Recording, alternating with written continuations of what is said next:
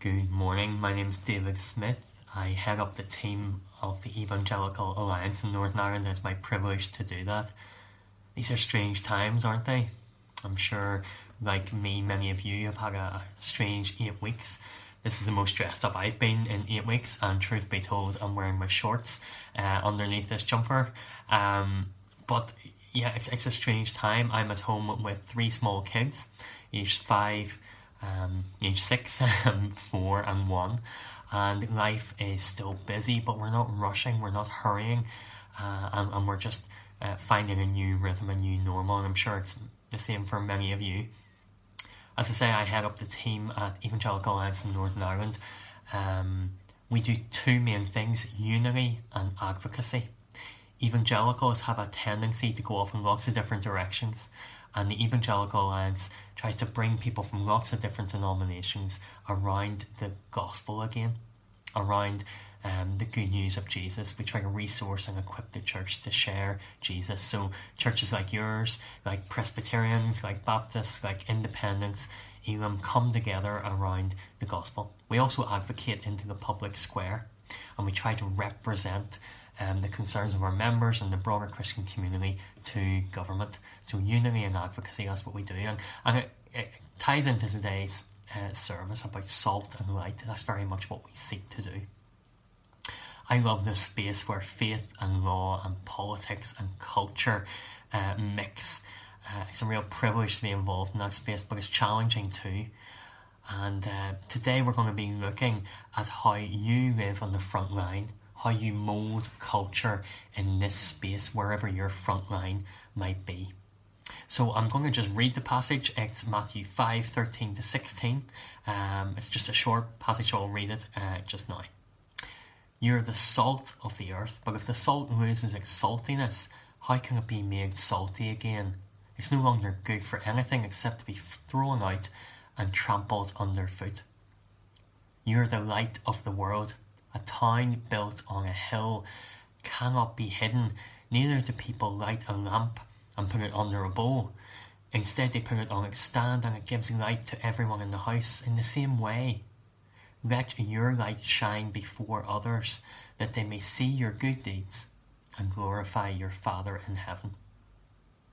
You are the salt of the earth. You are the light of the world. It's strange to read and return to such familiar words to many of us in such foreign times as now. But maybe that's the point. These words have already weathered over 2,000 years, travelling across language and landscape, culture and time. These are very humble and domesticated images. Salt and candles would have been found in the home of every hearer at the time who was listening to Jesus, whether they were rich or poor. And it's the same today. I'm sure you have salt and candles in your home. These are basics, essentials, everyday things that we can easily overlook, and yet they are transformative. And these words bring us back into the ancient story, and yet they are words of action, propelling us forwards and outwards into its unfolding today. These word pictures have spoken through seasons of persecution and plague, through seasons of blessings and battles. They have echoed in periods of sobering silence, and they still cut through the white noise of ceaseless communication today. So I wonder, as we start to think about these images, do we have ears to listen to these words afresh, as the Holy Spirit might be prompting us? Oh, we've heard them before, sure, but recently have we forgotten how to stop, how to wait, to listen to the Lord, to sit with these words and let them reshape us fit for this new moment? Do we have eyes to see the pictures created by these words? Yes, we've seen the images before, sure, but have we really seen ourselves in them and through them? Let's dive a little bit deeper. So what's the wider context of these words? Well, in the chapter right before Matthew 5 where we find them, Jesus is described as beginning his ministry. Matthew 4:17 says he was preaching, repent or turn around, for the kingdom of heaven is near. The salt and light words come at the beginning of the Sermon on the Mount, where Jesus begins to describe and lay out what this kingdom of heaven looks like. And it's very different from the earthly kingdom that the Jewish people were hoping for as they were waiting for their Messiah. Immediately before the images of salt and light are the Beatitudes in Matthew 5, 1-12. These beautifully capture some of the very radical ideas and values, attitudes and the character traits for those who sought to be part of the kingdom of heaven that Jesus was preaching about. This kingdom was different to the cultures of the day and different to the culture of today. Not ruled by the wealthy and the proud and the self-righteous or the strong and the bloodthirsty. No, this was a counterculture where the meek would inherit the earth. Those who were hungry for justice would be filled, and those who sought peace were called the children of God. These words speak to us about a distinctive identity. A distinctive identity. Being salt or light is not a burden or a duty, but a privilege, and in fact part of our identity. Have you noticed how these words from Jesus bestow identity upon us? You are the salt of the earth. You are the light of the world. I wonder, are we willing to receive this identity in new ways today? Can we see ourselves afresh through the lens of these words? Today in 2020, in the midst of all the practical and social, local and global changes around COVID-19, you are the salt of the earth and the light of the world. You embody these images of God's good news kingdom. Your identity is one who carries a distinctive flavour into the cultural conversation.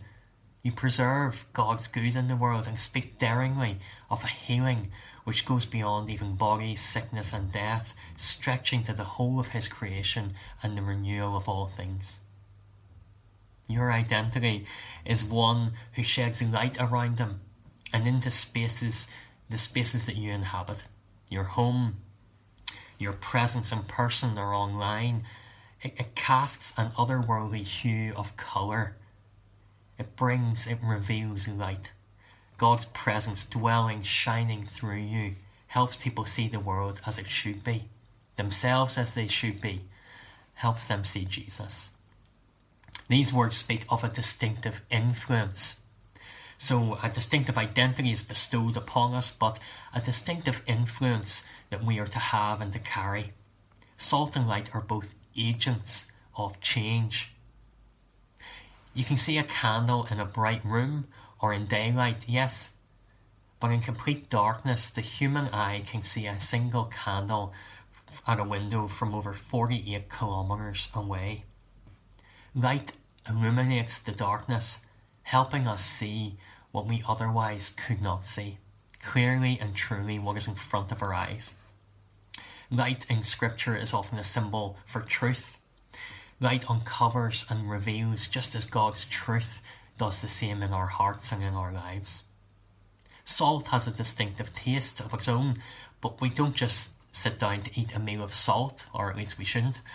Salt really comes to life when it preserves something that would otherwise decay, or it brings flavours out of a meal that would otherwise be missed.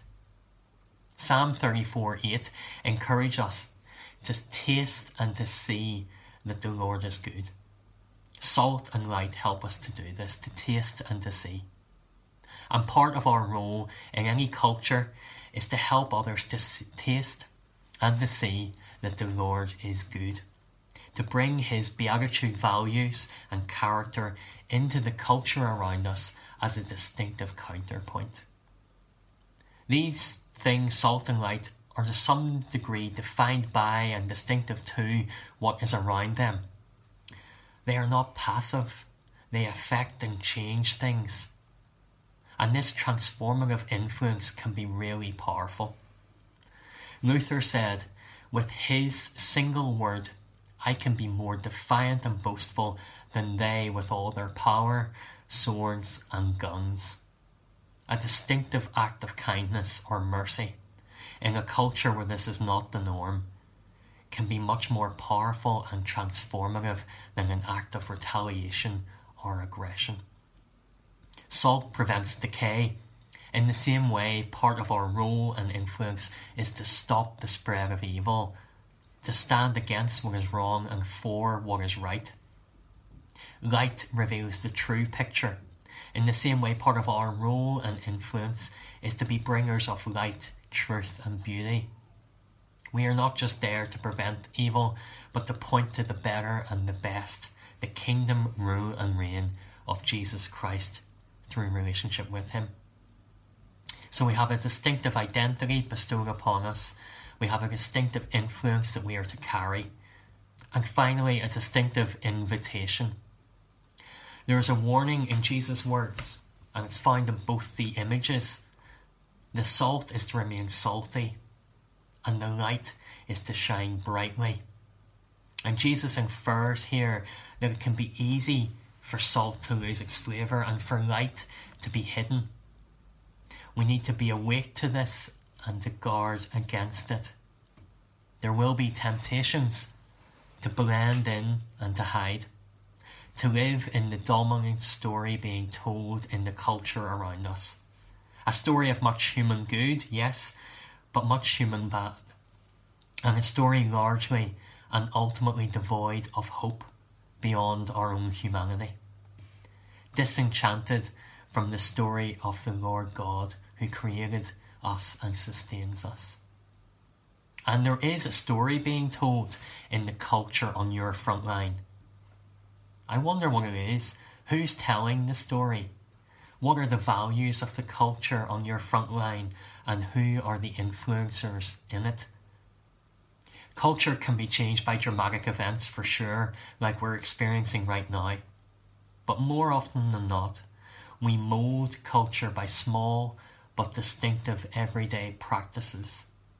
And there's huge opportunities to do that right now, present in both the word pictures of salt and light.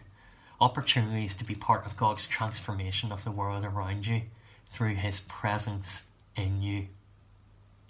We live differently in and among our family, our friends, our colleagues, so that, in the words we read, people may see your good deeds and praise your Father in heaven.